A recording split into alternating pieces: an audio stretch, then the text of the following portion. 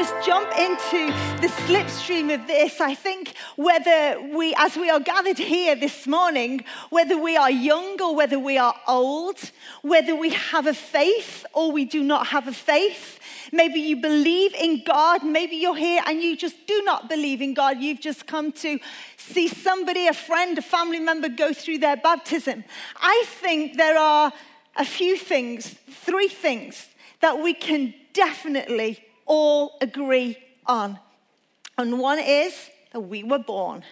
And 2, we will die. And thirdly, somewhere in the middle, we are going to encounter problems. I think we can all agree on that. And I don't know how it is for you, but I find in my own life that problems are like hurdles. It was the one thing I was good at when I was at school, was the hurdles. But you just get over one and you find yourself sprinting towards another one. Sometimes they come like buses, problem after problem. Some problems are very short-lived. You go into it, you come out of it. But there are other problems in life that are like major catastrophes.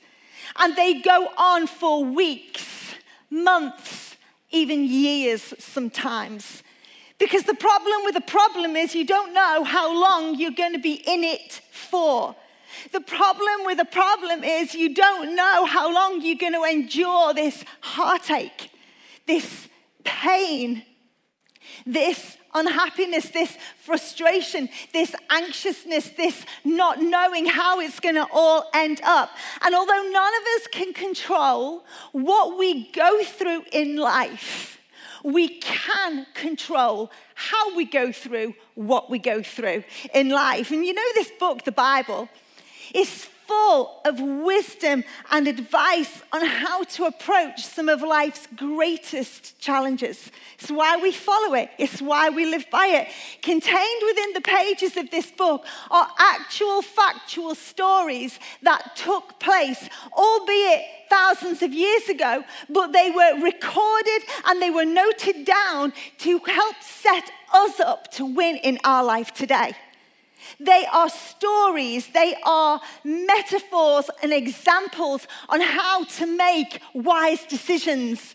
They are there to forewarn us if we take wrong choices or wrong turns. They are there to help us, to lead us, to direct us, to guide us. And one such story is of a guy called Paul when he was shipwrecked. Okay, Paul is this guy, he's known as the Apostle Paul, and he wrote the majority of the New Testament in our Bible.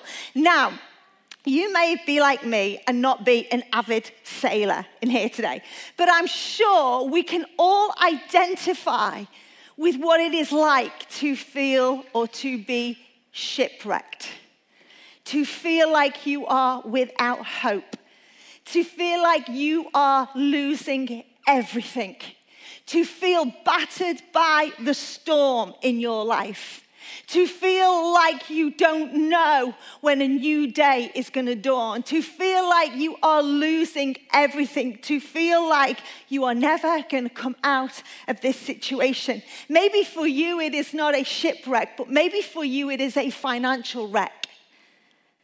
Maybe for you it is a relational wreck. That marriage is just dissolving, it is falling apart, you're clutching at straws and you just don't know how it's going to go. Maybe for you it's a kid's gone off the rails type of wreck. Maybe it is a broken home wreck. Some of you young people in here tonight, this morning you've done your entire growing up being divided between 2 houses, set time at your mum's house, set time at your dad's house, and you feel like it's just been a shipwreck that you've been caught in the middle of. It is, what if it's a health wreck that you're going through? You've had a diagnosis and you just don't know which way it's going to go. We can all put our wreck in the gap. Perhaps you're in here today and you've come through one almighty storm. Or perhaps you're in here today and you're facing a storm. There's something brewing on the horizon of your life. I don't know where life finds you today, but I do know that in this story of Paul's shipwreck, there are multiple lessons that we can learn that can help us and better equip us when we are facing uncertain times. So we're going to pick this story up in Acts 27, but the backdrop is Paul is being taken on a boat from Israel to Italy, where he's going to stand trial before Caesar. But along the way, the captain of this ship and the sailors, they make some unwise decisions. How many know there are storms that hit our life, problems that hit our life because of circumstances that are outside of our control, things that happen to us, events that work against us that we have no control over. But there are also storms that hit your life because of an unwise decision you made, because of a wrong choice that you made. And so as I take you through this story where the sailors in our story made some unwise decisions, I want you to place you in your situation in the context of this story and consider the problem and the storm that they are facing against the problem that may be raging against your life right now. I want you to look and observe the decisions that they made and consider the options and the choices that are in front of you at this time. I've simply called this message Anchored Right.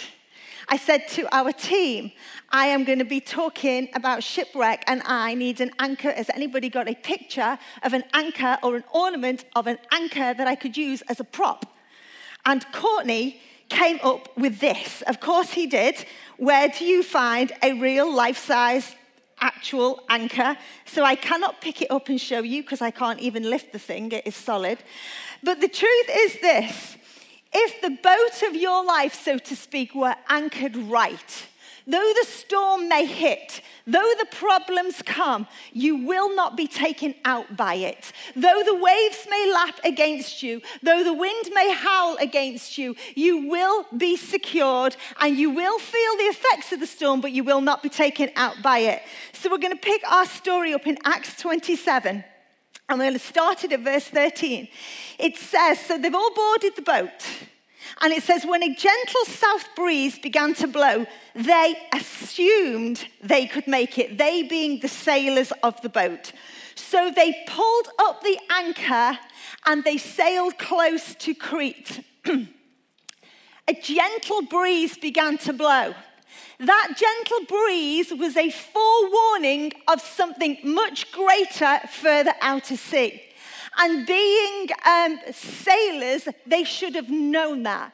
They should have taken that gentle breeze as a forewarning that there was a deeper, greater problem further out at sea. But the Bible says that they assumed they could make it. The fact that they assumed they could make it tells me they were in two minds whether to pull up the anchor, whether to go or not to.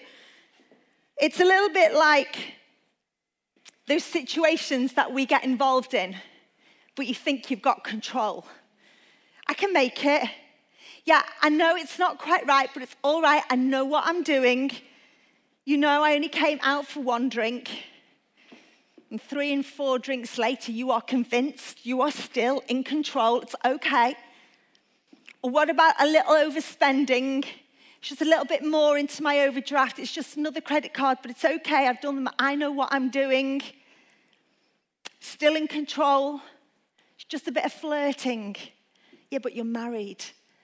Yeah, I know I'm married, but it's just a bit of flirting. Never hurt anybody. I am in control. It's okay. I know exactly what I am doing. You see, the thing with the gentle breeze, it can feel quite refreshing at first.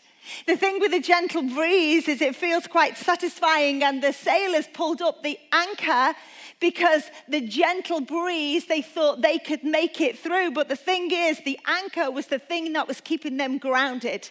The anchor was the thing that was stopping them from going adrift. The anchor would allow them to go so far, and then it would pull them back in. You know, for me and my family, we made a decision a long time ago that Jesus would be the anchor of our life. Not of our Sunday, not of our certain days. We didn't use him as an anchor only when we had a problem, but we made a decision that we were going to live our life according to what the Bible says. And that has become our anchor. So when we're making choices and when we're making decisions, if we begin to go too far in the wrong direction, there is a pulling back on our life. We know that we have stepped outside of the mark, so to speak. And so anytime you pull up the anchor of your life, you're heading into worse conditions. In verse 14, it says, it wasn't long before the weather abruptly worsened, and a storm of hurricane force called a northeaster tore across the island and blew them out to sea. Because anytime you pull up your anchor, you are going to be swept into greater problems. Anchors in your life. What about you, young people out there, and a parent has been an anchor in your life, and you've chose to ignore their advice? You've chose to go against what they have been trying to help you with and secure you with. And you've pulled up your anchor because I know what I'm doing and I can do it alone. And you find yourself in a worse problems. You get swept out to sea. When we pull up our anchor, before you realize it, the debt has spiraled out of control. When you pull up your anchor, before you realize it, you're in a full-blown affair. And you will say things like, I don't know how this happened. I'm not that sort of a person. I never intended it to be this way. But what happening was you pulled up the anchor, all reasoning went out the window, the lie got bigger, the deceit got greater, and all of a sudden you find yourselves in deep water facing a huge storm. It says in verse 15, that the sailors weren't able to turn the ship into the wind. So they gave up and let it be driven by the gale winds. In other words, they could no longer control their vessel against the winds, against the storm. So they just gave up and they let themselves be carried with the storm. I just want to say that anytime you decide to give up, anytime you decide this is too great for me, this problem, this adversity, it's too much for me, I'm just going to give up. It looks like when you stop fighting for your marriage because it's just too much like hard work. It looks like when you stop fighting for your kids, so you just put up with a broken relationship. It looks like when you stop fighting for your health and you just give in to the way things are. If this is what it looks like when we give up against the storm, your life becomes directionless. In verse 20, it goes on to say that after many days of seeing neither sun nor stars, and with a violent storm continuing to rage against us, all hope of ever getting through it alive was abandoned. All hope of ever getting through it alive was abandoned. I recently heard about a boating accident that happened in March 2009 off the coast of Florida. And I think because I was in the middle of prepping this message, I'm not normally interested in boats and boating things, but it got my attention. And I went onto the internet and went onto Fox News to have a look and read the account of the story for myself. And Fox News headlines absolutely surprised me. It says this: 2 NFL players gave up all hope. 4 guys had gone out in a friend's fishing boat. They were in the Gulf of Mexico. 2 of them were NFL players, the American football team. They were young, strong, strapping lads. 2 of them and 2 of their friends had gone out for a fishing expedition. But what happened was they saw on the horizon, because apparently when you're out at sea, you can see the storm ahead that is brewing. They had seen the storm that was coming towards them. And so they had anchored their boat and the storm hit. But when the storm hit, the boat capsized.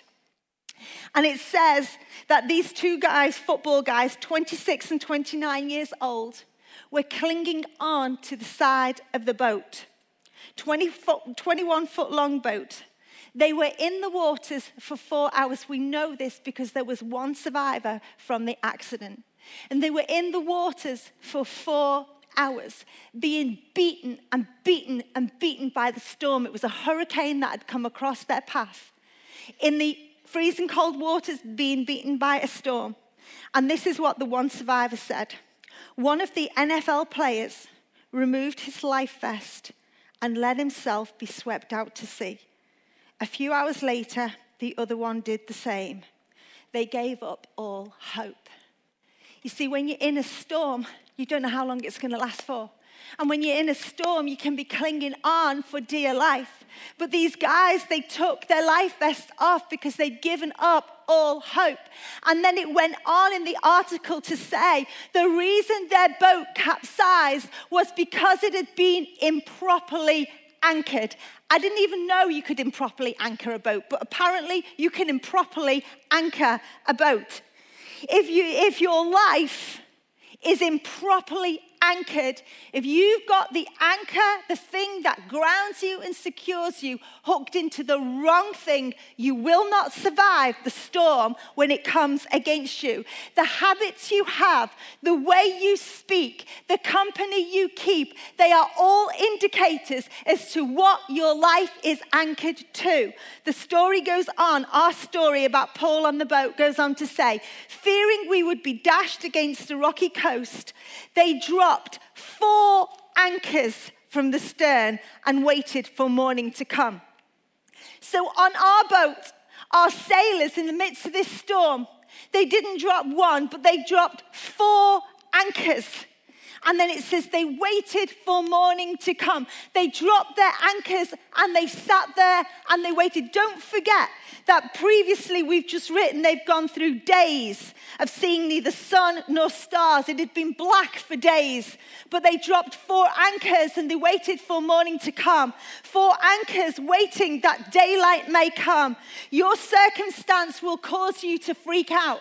Your circumstance will cause you to lose sleep, can't eat, can't sleep, can't think straight, don't know which way to turn. It will cause you to doubt God. It will cause you to be unable to pray. It will cause you stress and it will cause you anxiety when you have not dropped your anchors and secured your life. You see, God has equipped you for every problem that you are ever going to face. God has already equipped you. But the first thing we need to do is we need to know how to steady ourselves. Whilst the waves are lapping, whilst the howl is blowing, whilst the wind is howling, while the waves are lapping, while the problem is all around you, we need to know how to steady ourselves by dropping our anchors into something immovable. Because if you are anchored improperly, you will not survive the storms. The storms, when I was reading this article, it then got me on to reading other articles, as you do, of all sorts of fishing and boating accidents and expeditions. And they were saying how people often will anchor their boat or tie their boat to a tree on the land, or they will anchor or tie their boat to the jetty or the pier or the boardwalk. And a lot of these accidents that I was reading about took place in and around America, where some of the most horrific storms would hit. But there was this old boy who had written this article. He's been fishing and doing the whole boating things for over 50 years, and he said this: the only thing you can do in a storm of hurricane proportion is to anchor that boat into an immovable rock. I think my mum liked that bit. Anchor that boat into an immovable rock.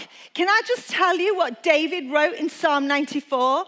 The Lord is my fortress, my God is the mighty rock where I hide. This is why we anchor our life in God, because everything will change. Everything in your life, the relationships that you have will change. Who you are changes. The jobs you have will change. The car you drive will change. The neighbors you have will change. The kids you have will grow up and leave home. Nothing remains the same. But Jesus Christ is the same yesterday, today, and forever, because he is an immovable rock. Hebrews 6:19 tells us this hope is a strong and trustworthy anchor for our souls. What hope? This hope we have in God. It's not wishful thinking like hope in the world, where I just hope it works out and I hope it goes right for me and I hope things come good. No. That is wishful thinking. But when you hope in God, it is strong and it is steadfast and it is a sure foundation upon which you can build your life. So I don't know what you've got going on in your world today. I don't know what it is that you might need to steady your life for right now. I don't know what storm you might be facing. But I want to encourage you to anchor your life right whilst you're waiting for this situation to pass. Whilst you're waiting for your breakthrough. Whilst you're waiting for daylight to come. Anchor your life right. Maybe today in here, you're waiting to see which way that relationship's going to go. You just don't know. Anchor yourself right. Maybe you're in here today and you're awaiting test results and you don't know which way that's going to go. Anchor your life right whilst you're waiting. Maybe in here today, your marriage isn't in the best place and you know there's some serious conversation got to take place. Before you have the conversation with him, before you have the conversation with her, anchor your life right. Some of you have come in here today. Maybe it's your first time. Maybe you've been a regular coming along to Liverpool One Church. You've come into this environment and you're wearing your problem like a weight around your neck. You can put a smile on your face and you can just about chat to people. But in here, it sits like a weight because you know what you're facing and you know what you're in the middle of right now. But you have already sensed in this place a stability. And you have already sensed in this place, just in the worship, a peace and a calm. Because when you are surrounded by lives that are anchored in Jesus, there is a peace that you have never known before. He stabilizes your life.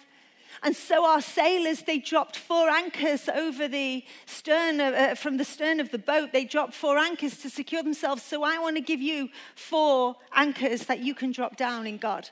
I want to give you 4 areas of your life that if you anchor yourself right in these 4 areas, you can have a confidence whilst waiting on God for your storm to pass. And so the first one is the anchor of right motive. The anchor of right motive. James 4 tells us this. What is causing the quarrels and the fights amongst you? Don't they come from your evil desires that war within you? You want what you don't have, so you scheme to kill and get it. You are jealous of what others have, but you can't get it. And so you fight and wage war to take it away from them. Yet you don't have what you want because you don't ask God for it. And even when you ask, you don't get it because your motives are all wrong. You want only what will give you pleasure. Oh, there's strong words. But is that not us, the human race? We all want for our own personal gain. We all want what we can benefit from. You know, God does not cause storms in your life, but we can cause storms in our own life. Wrong choices, wrong decisions, and wrong motives will lead you down wrong pathways. We need to constantly check our motives. You know, when my son is foolish, maybe he will tell me a lie around his homework, or maybe he will be cheeky at the dinner table. He finds himself on a PlayStation ban, and that is the worst thing for him in the whole wide world. And when he finds himself on a PlayStation ban, he then very quickly starts telling me how much he loves me. All of a sudden, he's unloading the dishwasher. All of a sudden, he's like trying to be the best child on the planet. but I have got him all figured out. His motive is wrong. I'd love to think he's doing all this just because he loves me, and I have put this to the test, and I have done. Thank you so much for emptying the dishwasher, but you are still on a PlayStation ban. And of course, then we're back to square one with our cheeky little monkey. But the problem is his motive for doing what he's doing is all wrong. It's because he wants his PS4 back. And all too often we are busy asking God for things for our lives, but our motive is wrong. God, I really need a pay rise. Lord, I could just give so much more to your house if I had a pay rise. God, I'd just do so much more for you with that money. But you've got your eye on a car. And God knows your motives.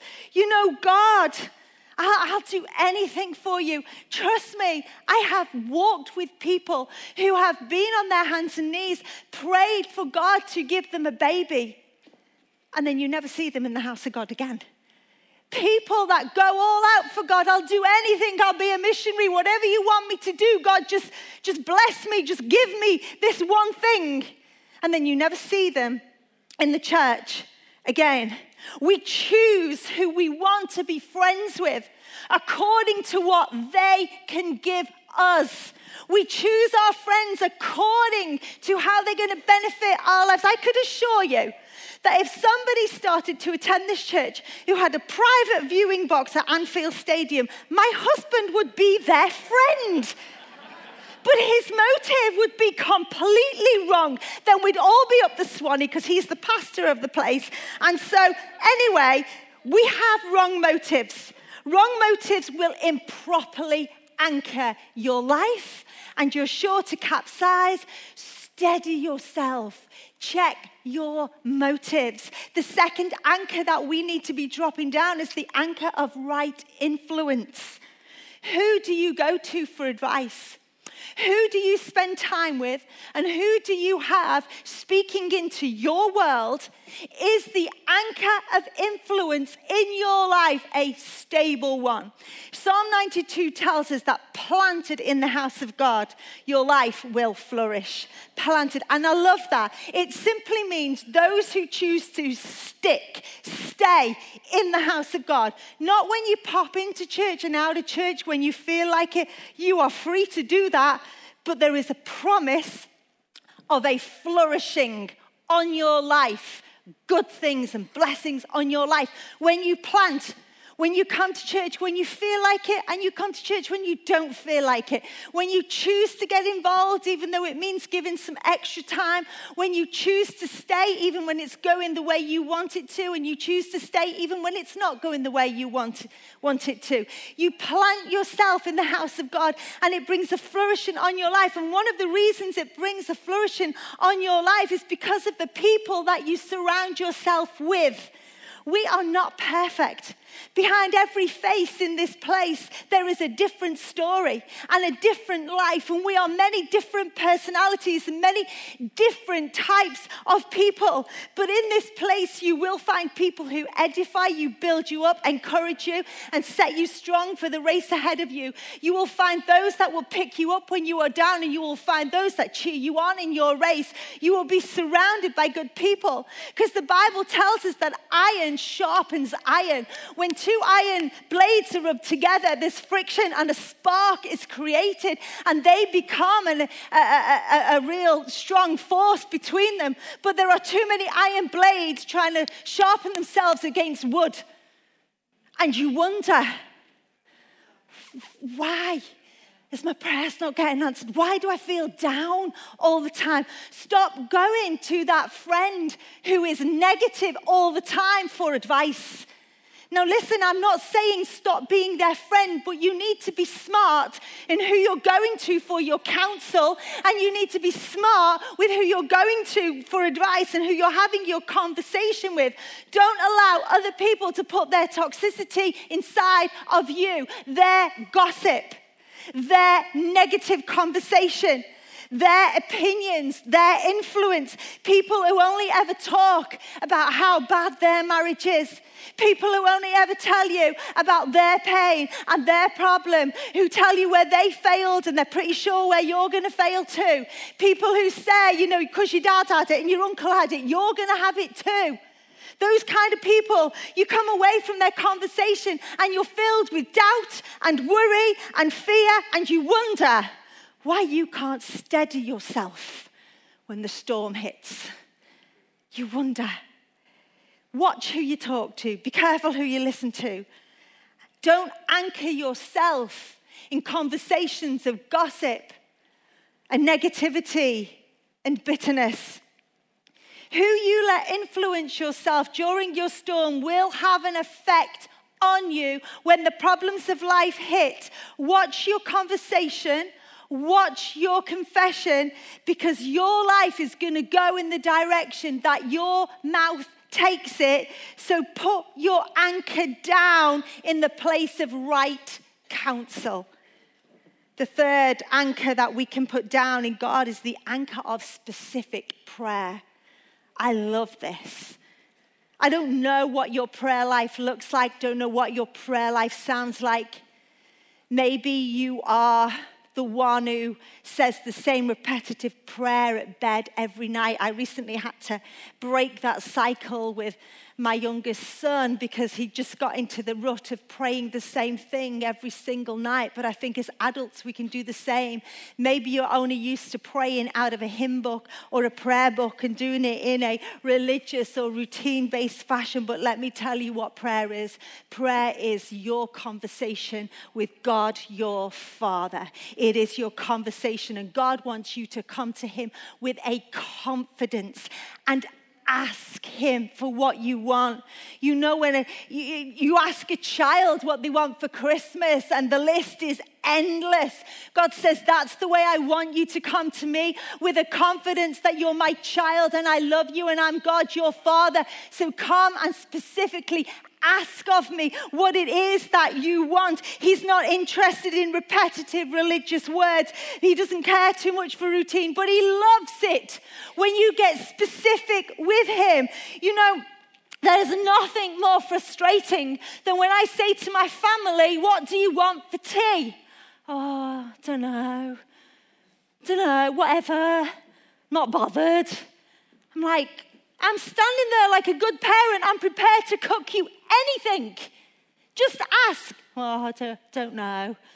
So I go to the freezer and I go to the fridge and I find the food and I make them a meal and I put it on the table and they go, ooh, didn't want that.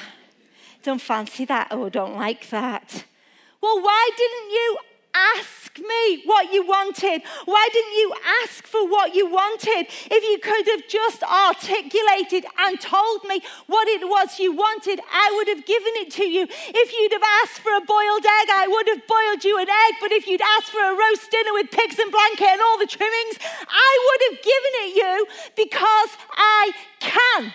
Do you get the picture? God says, come to me and ask. Get specific with me. There's nothing too big and nothing too foolish that you can't go to your Father and God with. Anchor your prayer life. Tell him, I want a husband. Don't be embarrassed about what you want to go to God and ask for. Seriously. God, I want a baby. I'm desperate for a child. Tell him, I want a job. God, this is me. I need a job. God wants to answer what it is you want to ask. But if you cannot articulate it, you can't be disappointed when you don't get what you never asked for in the first place. You can't be disappointed with the way things turn out if you haven't been able to ask. Jesus went about the earth performing miracles. He went and walked around the earth and he asked people all of the time, what is it you want? He'd go up to lame people. Obvious they were lame. What is it you want? Lepers would come to him holding their nose in their hand. And Jesus would say, well, what do you want? Isn't it obvious? Blind people who've walked into 3 trees and half a dozen people just trying to get to Jesus. And he'd say, what do you want? I think the disciples must have been like, oh, this is so embarrassing. He's blind, Jesus. He wants his sight. Is it not obvious what he wants? But you see, Jesus wasn't asking the question because he didn't know the answer. Jesus was asking the question because the power of the miracle was in the ask. Come on, you ask. Ask him and tell him what you need. Don't let your friends do the asking. Don't let the prayer team be the sole source of your connection with God. Articulate what you want and he will meet all your needs. Luke 11 says, here's what I'm saying. Ask and you will get. Seek and you'll find. Knock and the door will be open. Don't bargain with God, but be direct and ask for what you need. This is not a cat and mouse hide and seek game we're in. If your little boy asks you for a serving of fish, do you scare him with a live snake on his plate? Or if your little girl asks for an egg, would you trick her with a spider? As bad as you are, you wouldn't think of doing such a thing. You're at least decent to your own children. Don't you think the Father who conceived you in love will give you the Holy Spirit when you ask? When you are in your storm, you need to get specific with God. Lord, I do not want to be consumed by fear anymore. God, I've had this backache for so long. I need it gone. Some of you, you're more specific when you're ordering off Amazon than you are when you're talking to God. At least when you put your Amazon order in, you have to say what size you want, what color you want, when you want. Get specific with him. I want healing. Oh, really? Where? What's going on? Talk to me about it. Sort my husband out. Well, let's look at you first. What's going on in your... Talk to him. Talk to him about how you feel. Talk to him about what you want out of your life. Articulate. The last and fourth anchor is the anchor of intentionality. Put an anchor of hope down and be intentional about coming through your storm. I've been through storms in my life. 2015, 2016, a huge storm hit my world. And I was diagnosed with a lymphoma in my stomach. And I very soon learned I had to get intentional on coming out of this storm. I had to do what I could do I was like, I am coming through this storm. I would find my scriptures, I would read them out. I did everything the medical profession told me to. You know, you need to get around and speak to other people who've been through what you're in right now. Because their confession and their stories of victory and survival and restoration, they will build hope into your life. There's a story in the Bible of a woman who was bleeding for 12 years. So much in this one story, but she was ceremonial unclean, which meant she had to be shut away in a house 12 years. The Bible said she'd used all of her money on going to see doctors and physicians, and no one could help her, heal her, or cure her. 12 years she was kept out of the public. 12 years of not meeting and having contact, no dinner parties, no friends, nothing. 12 years shut away in this misery. But one day she heard that Jesus was in her town, and I think she'd already put her anchor of hope down in Jesus, because there was something in that woman that knew as soon as he was in town, if I can just get to Jesus, I know that I'm going to be made well. And so that woman got up out of her comfort zone and she crawled on her hands and her knees and she pushed through the crowd. She pushed through people who would have probably spat on her, the naysayers and the critics. She pushed through her pain. She was intentional. I am getting to Jesus. I am getting healed today. She was intentional. And as she pushed through the crowd, she just about managed to put her finger on the edge of his coat. And when she did, he stopped. And he turned around and said, "Who touched me?" And the disciples, you can read it, they were almost laughing at him. They were like, "Jesus, there's a mob surrounding you. We are getting pushed from side to side. Everyone is touching you." He said, No. Someone touched me intentionally and just got healed. Someone touched me intentionally. I want to say to you tonight, your intentionality grabs the attention of Jesus.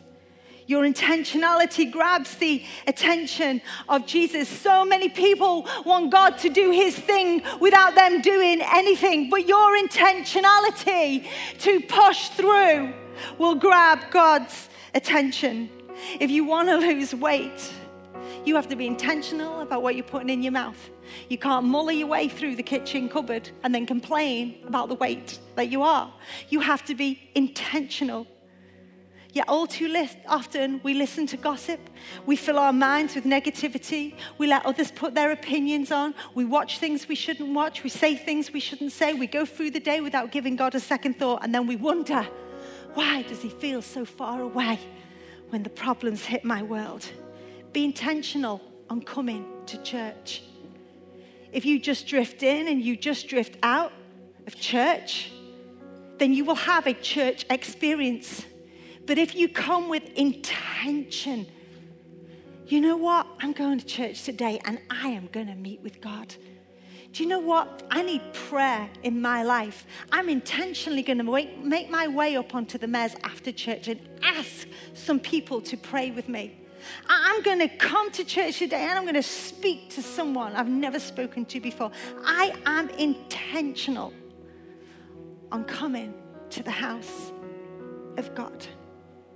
Would you stand with me, church?